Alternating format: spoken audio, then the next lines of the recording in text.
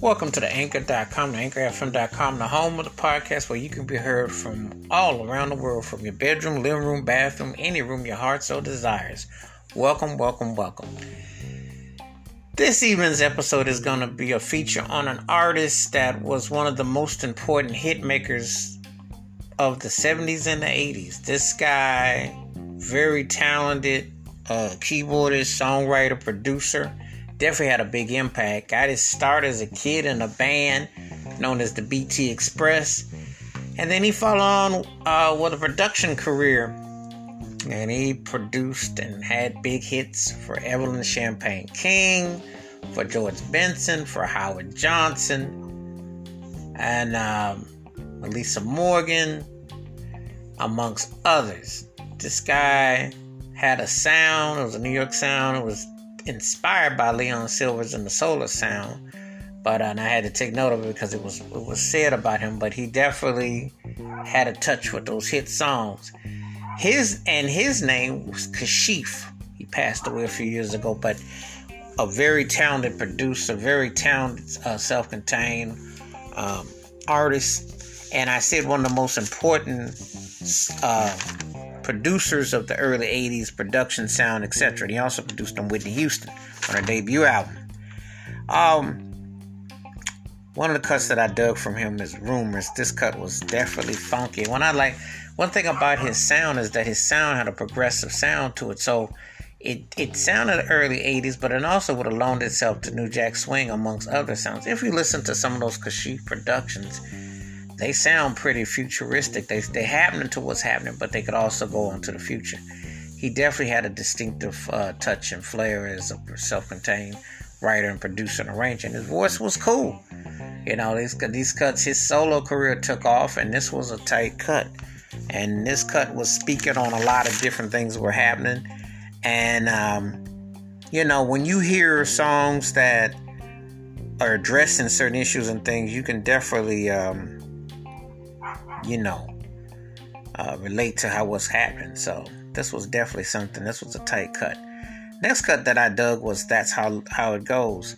I like the groove of this, I like the tempo. He definitely, again, like typical in the producers, he had a certain sound, he had a certain style arrangement, and you always knew his sound, and you knew where he was going with it. There wasn't no secrets or anything. He was pretty self-direct with his musicality, and it was another one of those cuts that you could just kind of get into and vibe to.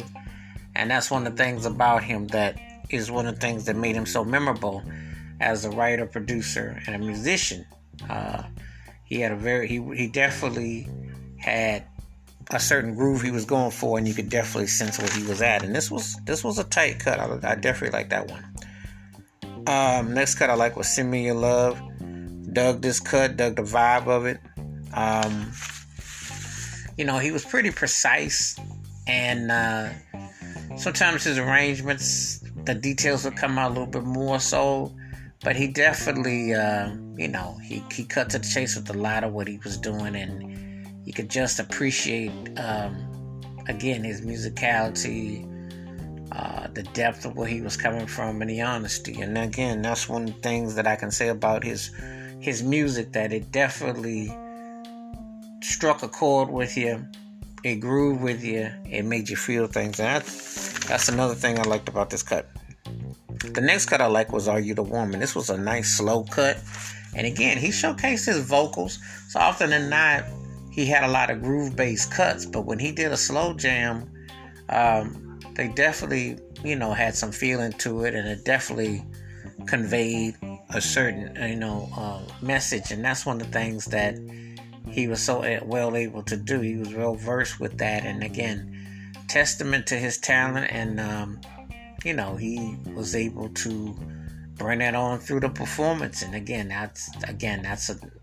this guy, very talented artist, and you just hear the depth of where he's coming from. And again, you can appreciate that. You can definitely appreciate the depth with him. And this was another like I said, another tight cut. So that one was bumping. That was a smooth, slow jam.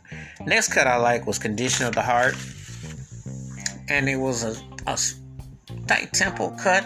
He could really kind of balance out between mid-tempo and up-tempo, but he had a real unique way of doing tempos, because they all kind of complemented his presentation and where he was coming from, and it was, definitely felt. I definitely enjoyed the atmosphere of what he was conveying, and he had a balance of groove, and this was a tight cut. This was one of his cuts that just kind of hit and took off and left, one of them songs that you just was gonna definitely be feeling. So this one was tight. I definitely liked this one. Next cut I liked was Baby Don't Break Your Baby's Heart, and this is where his trademark sound was really evident. The Kashif sound, the groove, you could definitely pick it up with this cut. And I like, the way he did his vocal cadence and his runs. I mean, again, very distinctive, and definitely left away with you a feeling where he was coming from as an artist and a producer.